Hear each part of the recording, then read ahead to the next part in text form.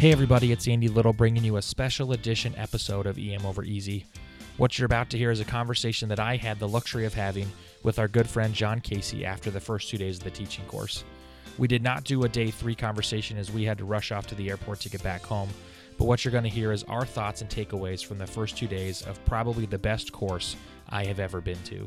I can't speak highly enough of the work done by the folks there at the Teaching Institute and just want to give them a big shout out.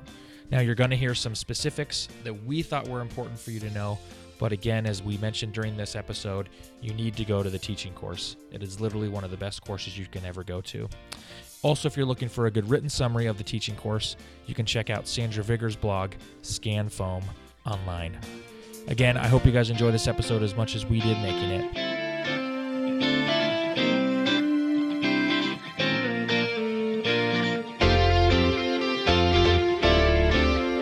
All right, guys. Well, welcome to the EM Over Easy podcast. It's Andy Little today, joined by one of our good friends who's been on the podcast in the past, John Casey. John, how are you? I'm doing great. Hey, thanks for having me back. I always enjoy hanging out with you guys and listening to you between little clips that I get to chat with you. That's right. It's we actually had the opportunity to where medical students that rotate with us are listening to the podcast before they come.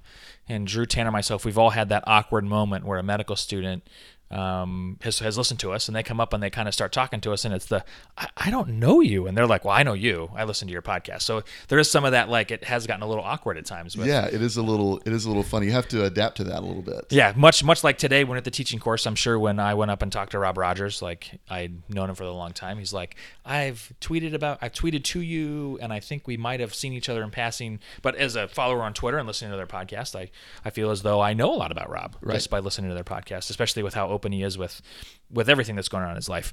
So with that in mind, we are here at the teaching course. This is John's second year coming. That's right. I get a cool title, a legacy member. Yeah, legacy member. That typically equals old. Yes. So you can take with that what you want, but or been there before, or yes. Things yes. like that. And it's been an exciting 2 days. We are after day 2. I didn't want to do a recap until we had 2 days of it because the days were very different. Yep. And John, so what's been your big takeaway from the teaching course? Again, having been here before, you probably even picked up more 50,000-foot view things than I did.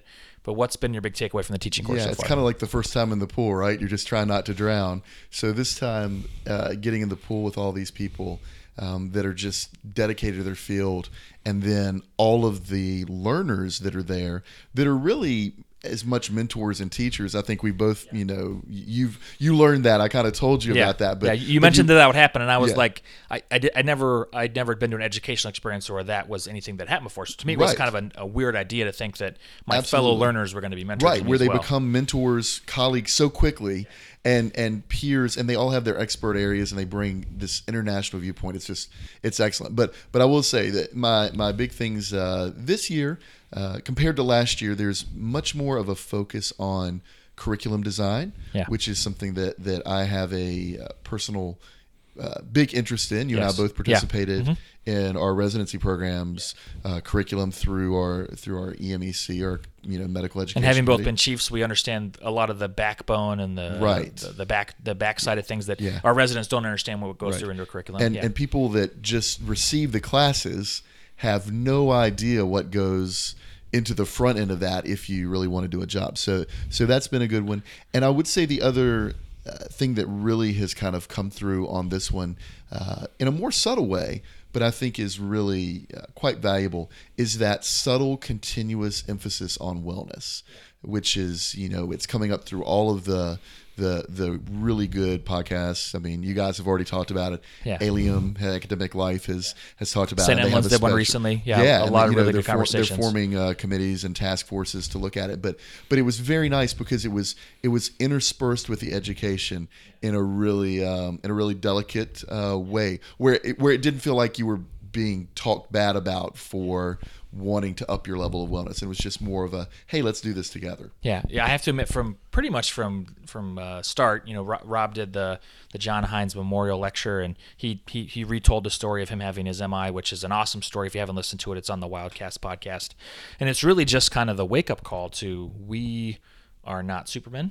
Right. To use the superhero analogy, we're not impermeable. We are just people like everybody else, and one day we might be a patient, and we're going to have to go through the same thing that they do. And so making sure that you are well in your personal life and your balance, de-stressing your life, eating right, exercising, things like that. And then that just kind of kept going through the whole thing. Even during the presentation section where, again, I've been really big in giving high yield presentations and using good slides, and that's been something that our program has developed. And with Chris Lloyd, one of our colleagues that's really big into that and has kind of taught that from when I was early on in residency. What I took from those day one was the presentation was about you. I think that was the really thing I got out of Haney Malamet's talk is that people aren't there to see your slides. Right. They're here to listen to you talk. Right. You should be the star, and the slides should back you up. And that's something we've been working. Personally, I know you and I, and Tanner and Drew as well. We take a lot of pride in our presentations. And that's kind of, we've then had other people like Chris who didn't go through our residency, one of the few, right, that did, but he brings in a new flavor, and then we come to places like this. I mean, I think I told you when I got back from last year. Oh, I remember when you got back. I was so excited. You would have thought that you had just found you were pregnant. Like, right. You just had this glow about you. Wait, I'm not pregnant. No. Not unless you're still taking your pills. Exactly. No, I take them daily. So along with a multivitamin, very healthy. That's right. So I came back so enthusiastic because I had found a group of people, my cohorts like me, that were okay with being nerdy about podcasts and teaching and really wanting to know what that button does in PowerPoint. Yeah, exactly. And why is it? Because I like the psychology of things. Why is it that some people can stand up and give this really compelling speech or talk. Or as we learned, really entertainment. They can stand up and be entertainment educational. It's just like one long word. It's one thing together. Yeah. And I think one of the things for me is I grew up in emergency medicine through no fault of anyone in particular, feeling that was something you were born with.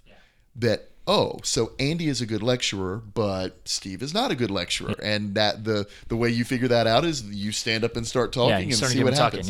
And the one thing that this course really reemphasizes is that there, of course, is going to be variability amongst the instructors and your natural ability, but you absolutely can hone and refine that and become a great educator. And if you look at the examples they give, for example, Victoria Brazel, right?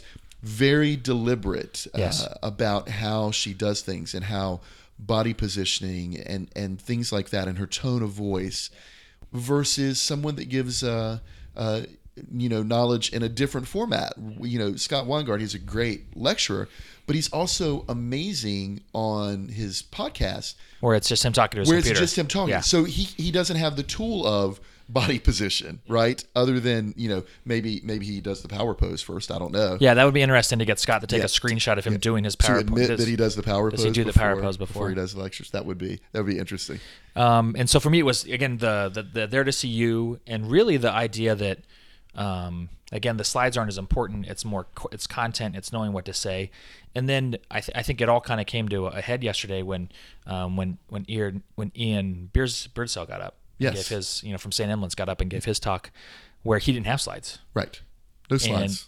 And I would have thought that what he was doing was rehearsed, but I can tell you that it probably wasn't. Right. He just was up and he was Ian. Exactly. And I think that that's probably one thing that maybe prior to getting more into high yield lectures and shorter lectures and making them more on topic, I just always thought that you should leave that off the stage. Yeah. And in previous talks, it was you need to become almost machine-like and give a very rote presentation. But that even in talks that I've given that I've gotten good feedback from, it was because they saw that I was passionate. They saw me. Right. They didn't see my topic. Exactly. And I thought that really came out yesterday, especially in Ian's talk, because he did a great job. Ian did awesome, and his talk today. Yeah. He's very masterful at engaging that emotional trigger, using the story to tell you what it is and to get his message across. And you're exactly right. And it goes back to something, pulling a little bit from the legacy that was in the last teaching course, which was Scott Weingart basically said, you should practice, and he emphasized it this time, but now I've got that layering effect for you need to practice your presentations to the point of mastery, to the point where the slide deck isn't necessary.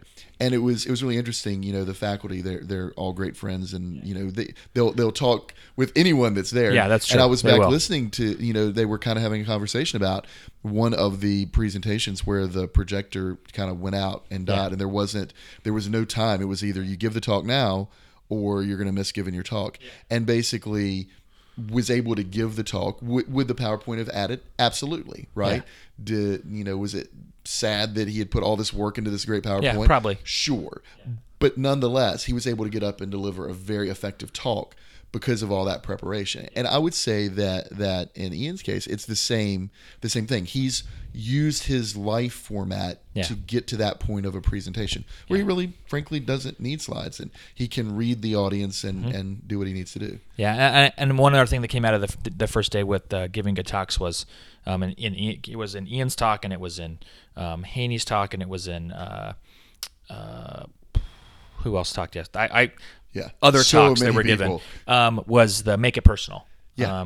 And that's something that I've got a couple talks coming up that I've literally, while I was sitting there, they're on my Google Drive, and I'm going through them, and I'm like adding slides or adding in my thing, tell a personal story. Insert story here. Insert story. Because the thing is, I think the one Right. thing we forget as physicians is that we have a lot of good stories. Right. It's the I always joke with my family that you go to a dinner party with friends, and as a physician, what do you add to that? Like my birthday was yesterday, and I texted I got a happy birthday with some of my family members, and I was like, "Yay, my prostate cancer risk just went up 3%. Yay!" And you said that to me as well when I was saying happy birthday. Yeah, and that's definitely some of the stuff we learned, but we also have some awesome personal experience of, sitting there with the wife who just lost her husband, or the telling the mother of 3 that, oh, by the way, this baby that was your last baby that you and her husband tried so hard for is not going to be born. Right.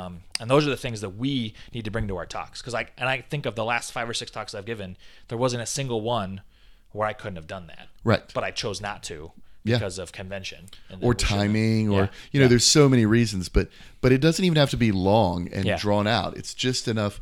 One of the little pearls that they gave for all of you people out there in residency. Yeah, we don't want to labs. say everything. We're not going to give you everything. You need to go to this Yeah, course. So we're just kind of giving the we're going to give highlights. you a few little freebie samplers.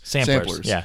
But one of the ones that I really liked, which is really germane, I think, to peer education amongst residents, right? If you're a resident preparing a talk, is to tell the story in the terms of, so you're the resident that's on duty today working this case. Instead of starting off your chest pain talk or your back pain or your rash talk with just here, start with the story and make the protagonist in the story the resident in the audience, and then lead them through that story.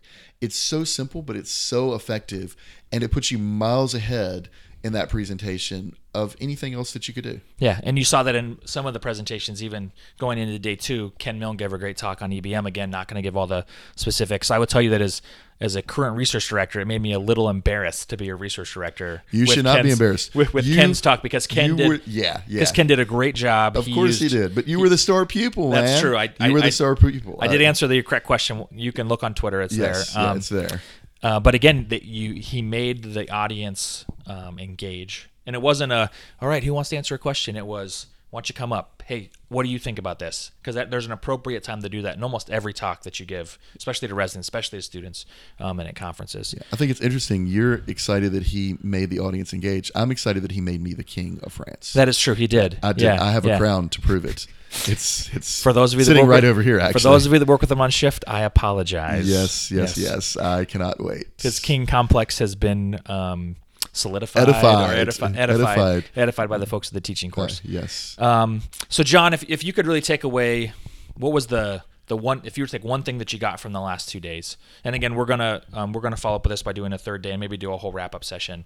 But I wanted to do it over these first 2 days because I feel like this is really the meat and potatoes. Sure. Of what it is, and tomorrow's kind of the dessert. So out of the main course of the course, what do you think happened? So I think the main takeaway for me is this reinvigoration that medical education matters, and that when I have the joy of helping someone learn something that they were having difficulty with or struggling with, or even that they were good at but now they're a little better at, that I, as a medical educator, have not just touched that one person, but through all of the people they will care for and all of the people that they will touch, have really helped lots of patients. And that's a gift, and it should be celebrated, and you should feel good about that. It's not, you should be proud of what you do, and it matters.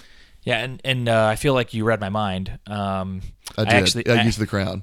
I actually had a case. I do work a couple of days a month at Not Our Shop to stay fresh on my skills and not have residents. And I had a case. I'm not going to say when, but had a case there where, as I was taking care of this patient that was critically ill, and his family was there, and they were dealing with the thought-provoking and the anxiety and the sadness of that, I was taken back to a recess room with our program director, Bill Frazier. Yep. Literally, Right. I almost as if you could transpose them. Right. You could see it clearly in your mind's eye. And I remember him with a similar situation, hugging a family member and crying with them and telling them that he was sorry and that we had done everything that we could. And it was one of those that every time I take care of that patient, Bill will be in the room with me. Right. And that these last 2 days empowered and made me remember that that's really what this is about. Right. It's about us imprinting the appropriate skills and the knowledge. And you got to be smart to be a resident. You got to be smart to be a doctor, but you have to also have the next level skills, which I think this course invigorates us to want to give residents, to be better providers. And then for that legacy to go on every patient that they see. And to be a better teacher, to use the gift that you have and to develop it and to let that bring you joy, as opposed to thinking, oh, I got to get up and teach again. Yeah.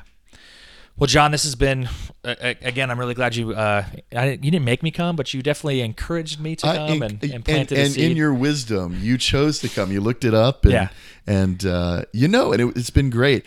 It was fun coming last time, but it's really fun if you get the chance, if you can come with another faculty member or a resident. Don't forget, there were residents, there were students there. There were. And not just emergency medicine physicians. We had critical care docs, anesthesia and people. I mean, we've made friends now from Australia, Austria, Canada. Yeah, Canada. We got lots of good friends from Canada. So if you're thinking about it, you can probably reach out to Andy. I bet you can find him on Twitter. Yeah, if you need an endorsement for this, go to the teaching course, That's whether right. it's in Cabo or whether it's this one or the one that's in front of SMAC. And you can tweet either one of us, and we'll be happy to give you a recommendation. At John KCDO. At John KCDO. And at Andy G. Little. All right, guys. Thanks so much. We'll be talking to you later. Thanks. Bye-bye.